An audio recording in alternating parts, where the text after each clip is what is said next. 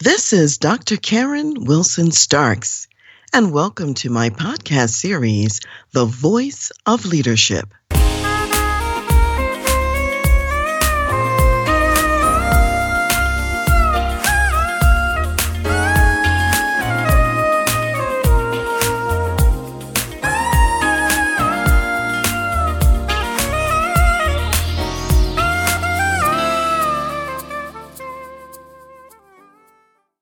Many times in the last couple of years, I find that I've come back over and over again to the familiar verse, Romans 8:28, which says, "And we know that all things work together for good to those who love God, to those who are the called according to his purpose." And that's so important because we're living in a season where so much is going on. And what I'd like to say is that no matter what it looks like, no matter what you're going through, as hard as it is to imagine, everything is for you. It doesn't mean that all the things that happen are good. Rather, what it does mean is that God will use all of the circumstances to show you his good and his best.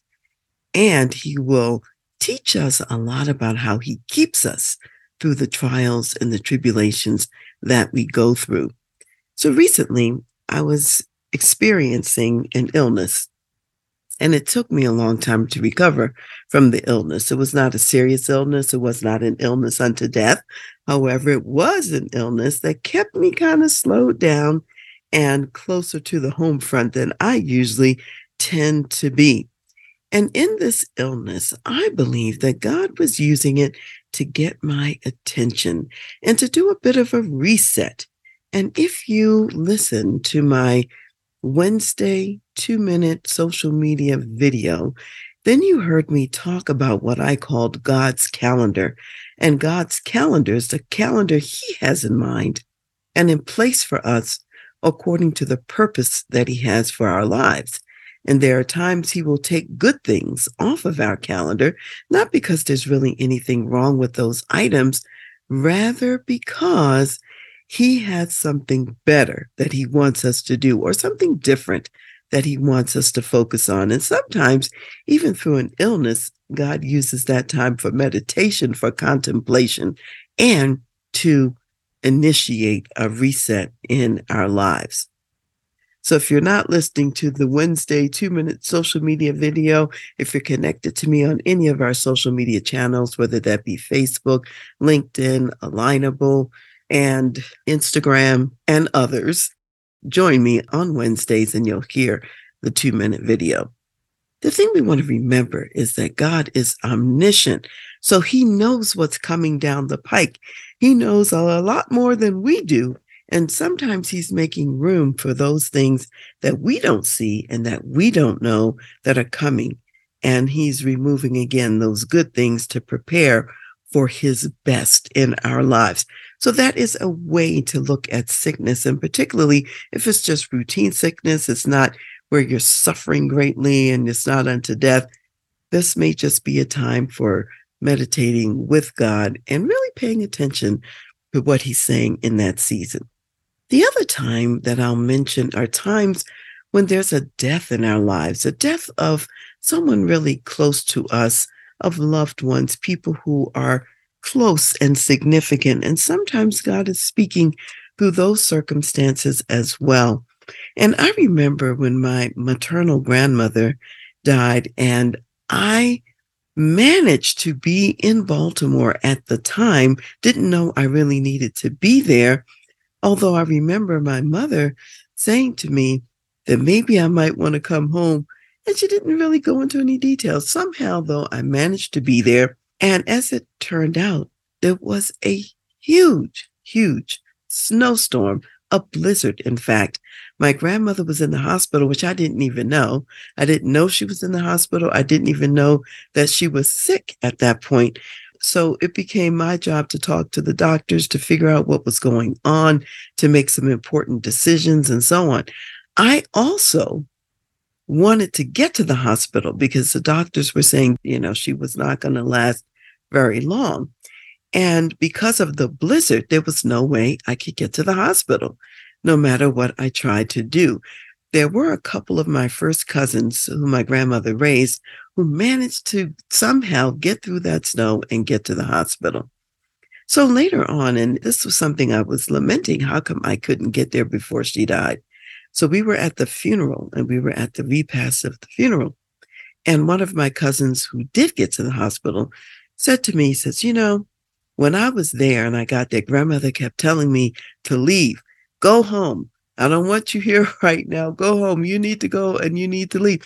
And he said to me, it was very clear to him that she really didn't want us at the hospital. This was not the way she wanted us to remember her. My grandmother had always been a very strong person. She was a central character in my family, on my mother's side of the family. And she was kind of like the backbone, if you will, of the family.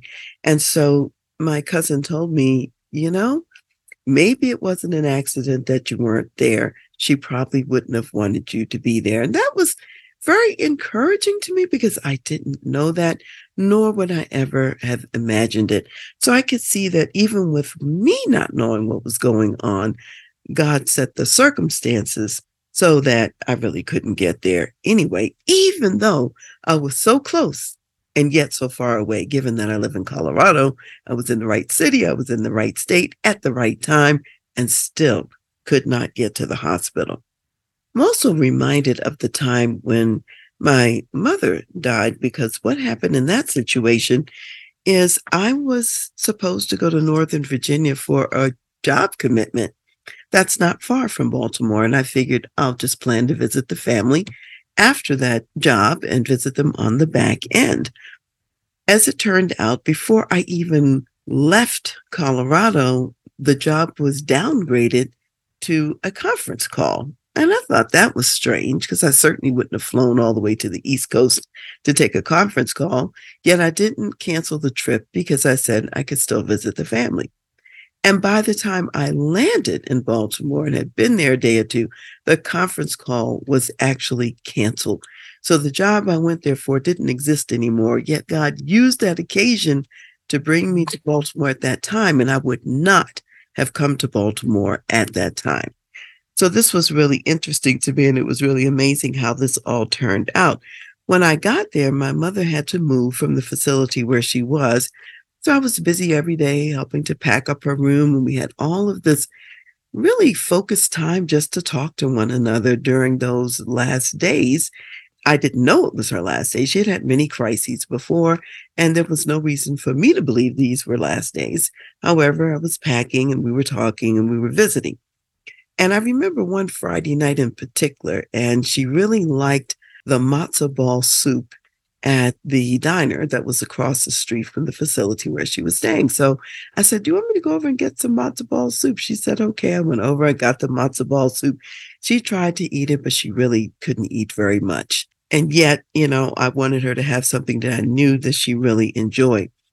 The next day was a Saturday, and before I could even get out of the house to get back to visit with her, the facility called and said that she had taken ill and they had taken her to the hospital. So then I went to the hospital to visit her, and she was not, I would say, conscious. She was conscious, but she was not in a state of being able to communicate or to be reached. Now, my mother had gotten sick like that many, many times before, where you couldn't really reach her, you couldn't really talk to her, but she was not technically unconscious or in a coma or anything as such.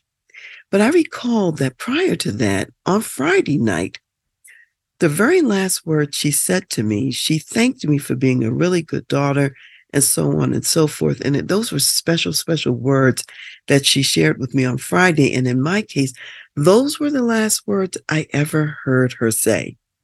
She was in the hospital for another 2 weeks.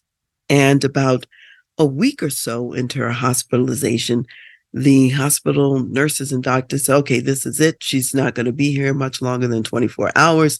And so anybody who wants to come to see her, you want to make sure that they get here. So we contacted all the relatives. We made sure that everyone had an opportunity to get to the hospital, and we all convened At the hospital, we were all around her bed visiting with her, all of her children, all four of us, her granddaughter, and various ones. It was just a wonderful time. She did not, again, speak to us or regain consciousness in the way that I'm referring to it, yet we were all there around the bed and we were there with her. Now, she did not die that day or within 24 hours or anything. She went on to live an additional week, which really shocked the hospital staff. They did not expect her to be there for another week. And during this last week, I was supposed to now have been back in Colorado for a job that I had to do there. And I couldn't decide whether I should go back or not. And so I contacted my really good friends, people who are Christians, deep prayer warriors. I called United Airlines to see if the flight fares were reasonable. Flight fares were reasonable. I could easily fly back to Colorado and fly back to Baltimore at a reasonable rate. That wasn't a problem. All of my friends said that they thought, well, there's no reason you could fly back home and do this.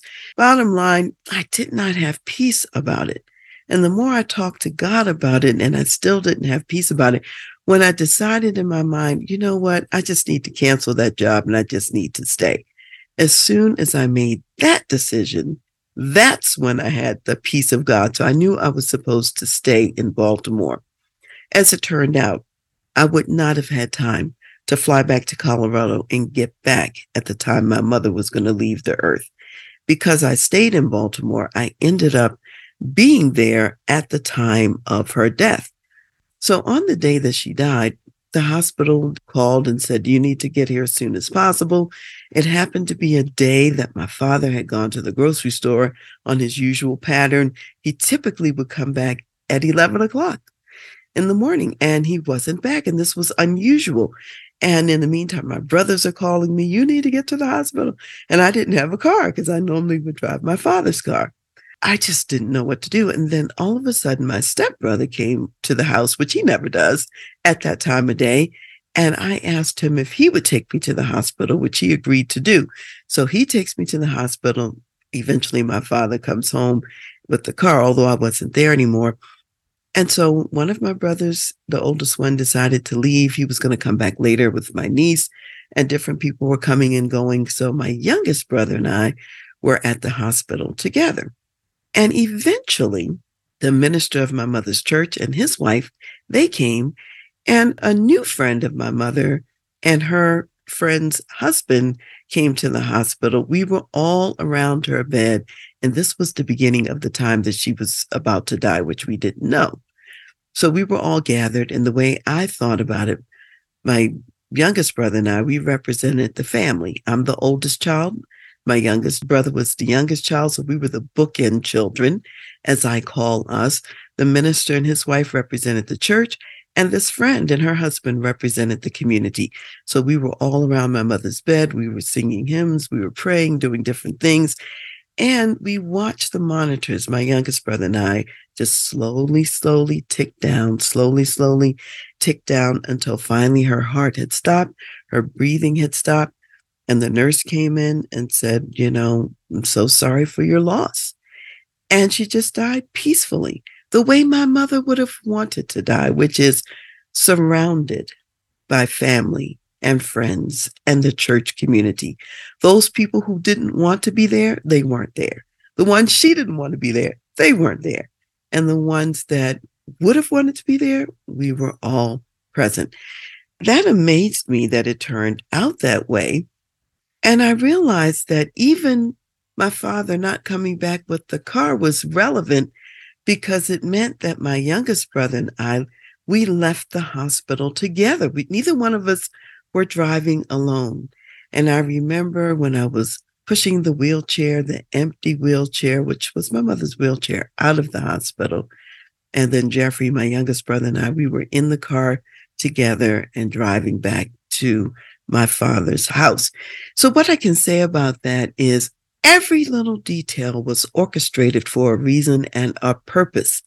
And if I had had my father's car, Jeffrey and I would have driven separately out of the hospital, though I think it was God's plan that we were together rather than alone. When my mother died, it was about a week before Thanksgiving. and her funeral was right before Thanksgiving.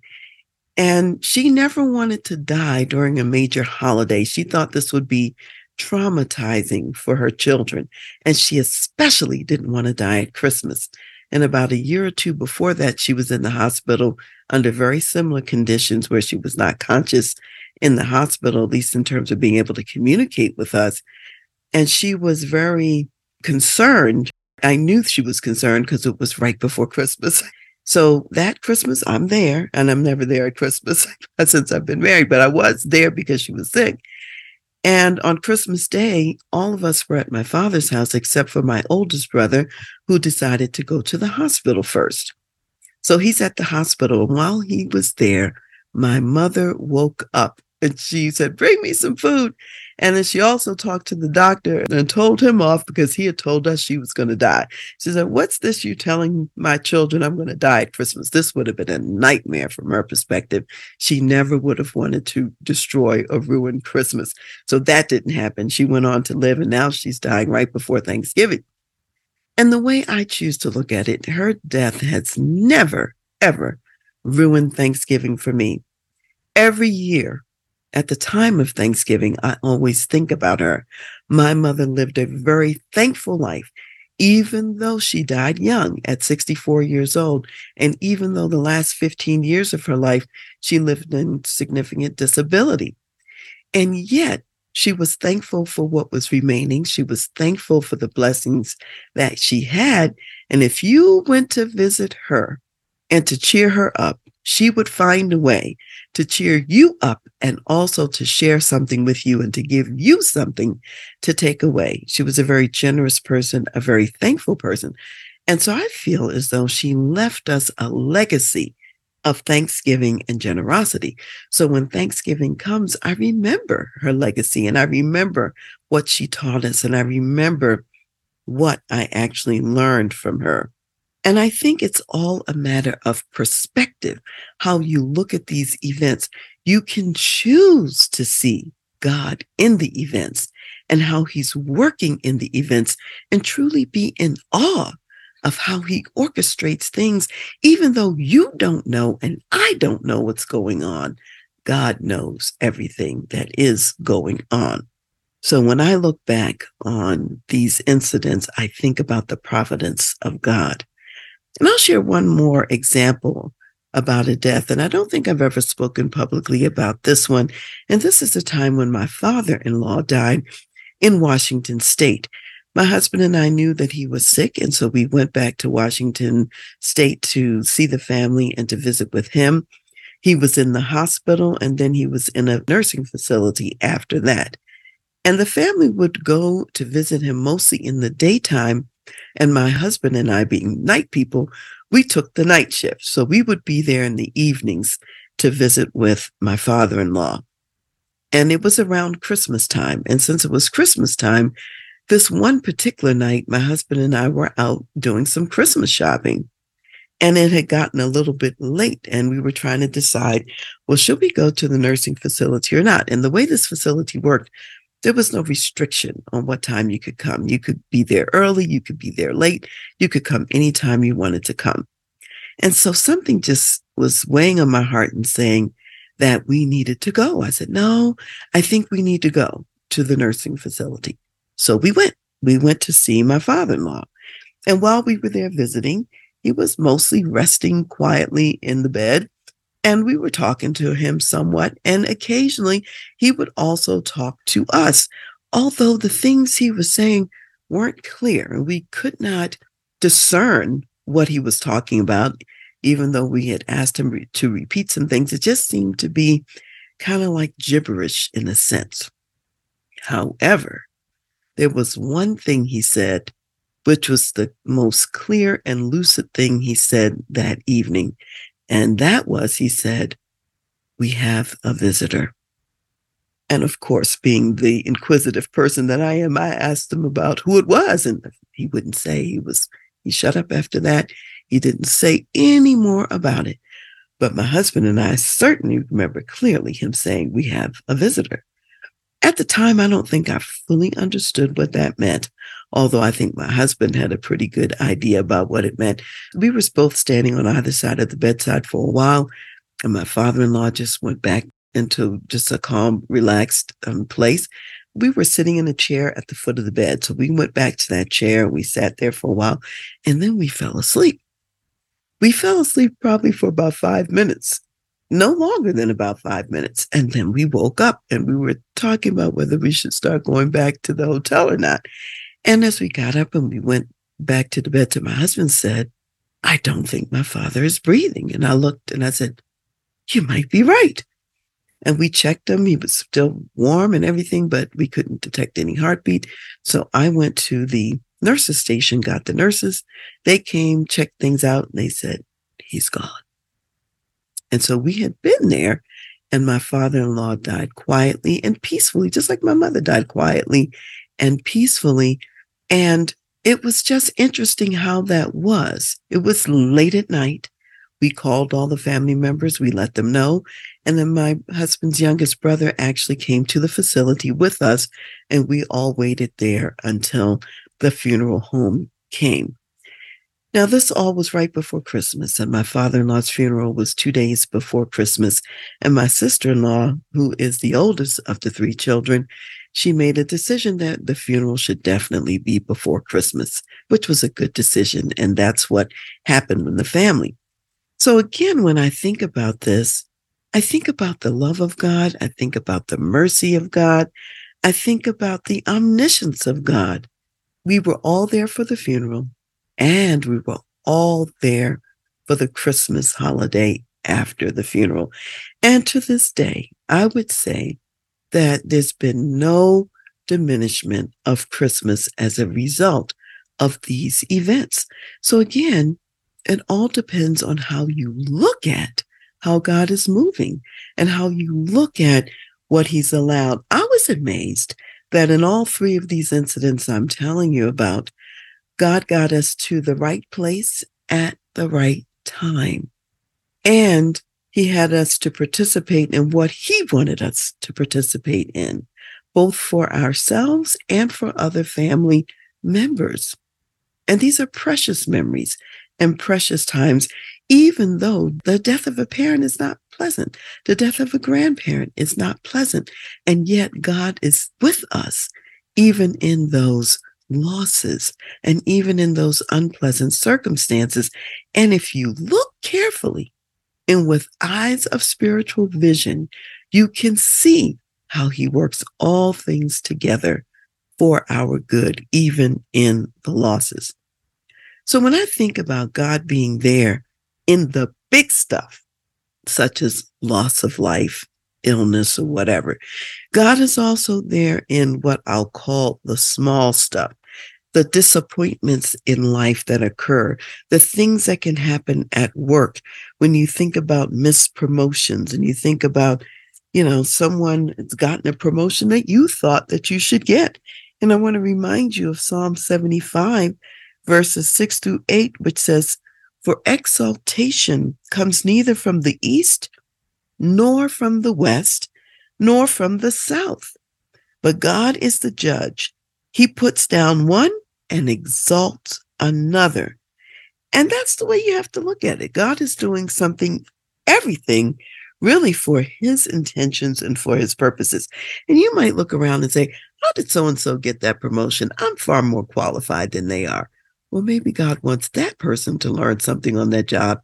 Maybe you don't need to learn that lesson right now. Or maybe he thinks you need to have some additional preparation, and there may be an interim step for you rather than going directly to that promotion. Or he has something better. And for you to take that job would stand in the way of the open door that's better, that's coming down the pike. So the bottom line is that we know that God is the one who does promotions for people. He's the one that opens and closes doors. You might also wonder, well, how is it that I didn't get a raise that I was expecting, or I didn't get a particular bonus that I thought I deserved or was supposed to get? And God might be asking you, will you work as unto me Anyway, in spite of whatever has happened on the work front, will you still honor me in your service to your employer? And that's an important question. And it's one that we all really need to think about as we go about our lives. There are also times when maybe it's not the workplace where we have a disappointment. It could be on the home front. Maybe we have a child that is severely ill, going through tremendous difficulty. And there are many children like that we're praying for today because they're really going through tough and difficult times and circumstances. Perhaps you have a child, an adult child, a teenage child who's wayward. Maybe they're a prodigal son or daughter. God is asking you, will you learn to leave them on his altar and to pray over them, knowing that he knows what is best for them, and he's the one that's watching over them. So those of us who belong to God, those of us who are Christians, we also face challenges just like everyone else on this earth and on this globe. We are living in a fallen world, a fallen earth, and like any other human beings on this planet, we're going to go through difficulties and tough times. And if we didn't have these experiences, if we didn't have these challenges like other people do, we couldn't relate to our fellow human beings.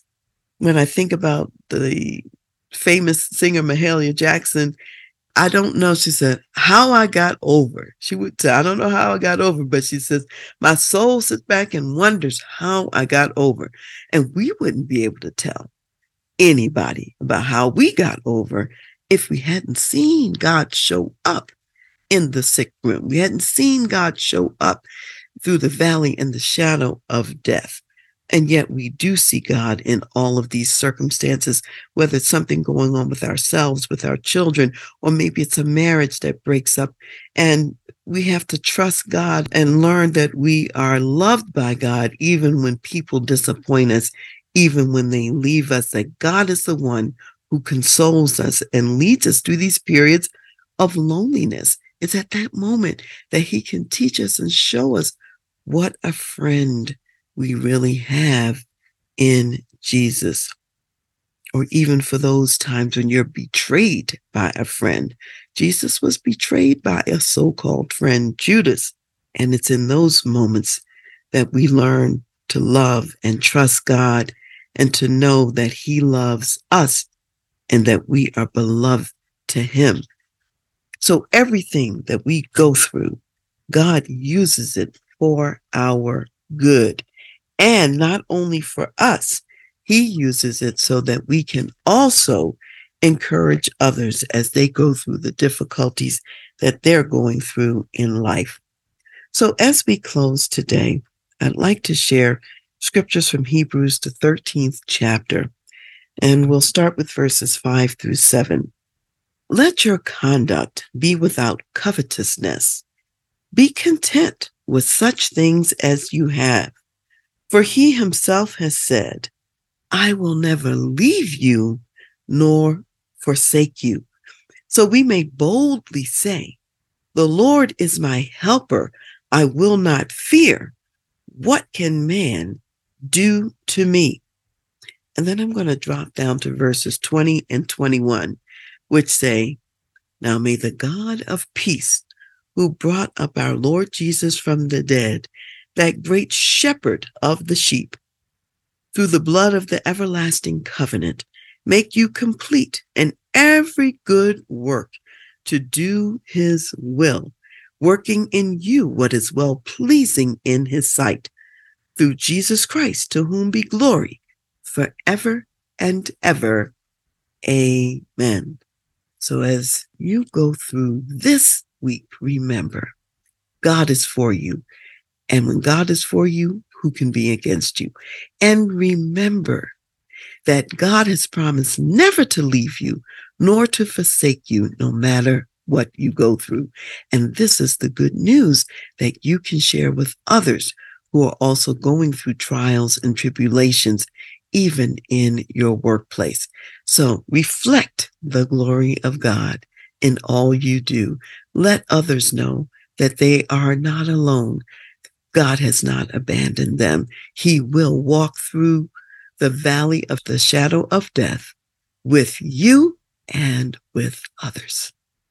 Hello, it's Dr. Karen here, and I'm here to celebrate the work of the Bible League, which is a global ministry that provides Bibles, ministry study materials, and through activities like Project Philip, also teaches and trains local people in how to share the Word of God.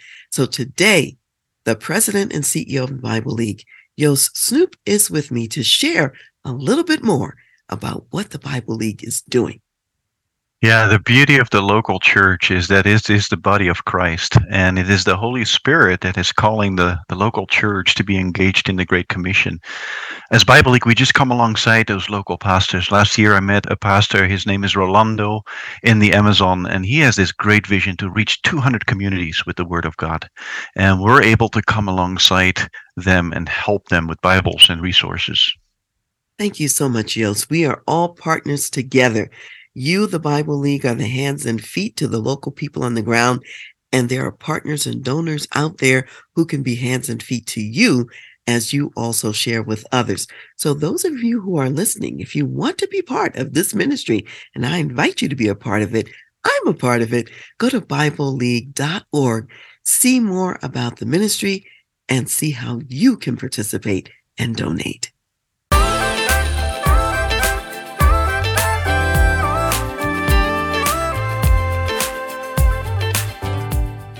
You've been listening to The Voice of Leadership with me, Dr. Karen Wilson Starks. And I want to give a special thanks to jazz saxophonist Ron McMillan for granting us permission to use his gifted music on our show. Thanks for listening, and remember to go to my website, transleadership.com, for more strategies, insights, and leadership resources.